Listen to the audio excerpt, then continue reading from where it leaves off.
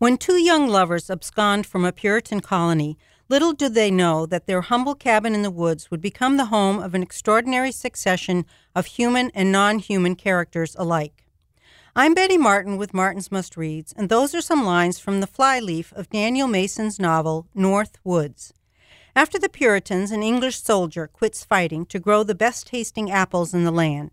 After he dies, his twin daughters continue working the orchard.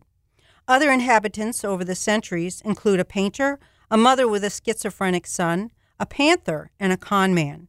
Rooms are added on and refurbished. Some of the acres of woods are cleared for a variety of reasons.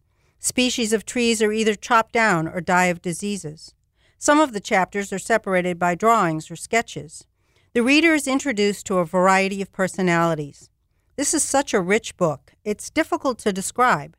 The author, Daniel Mason, is an assistant professor in the Stanford University Department of Psychiatry, and it's evident in the way he reveals the personalities of the characters in this book. Mason was a Pulitzer Prize finalist for his book, A Registry of My Passage Upon the Earth. Again from the flyleaf, this magisterial and highly inventive novel brims with love and madness, humor and hope. Following the cycles of history, nature, and even language, North Woods shows the myriad magical ways in which we are connected to our environment, to history, and to one another.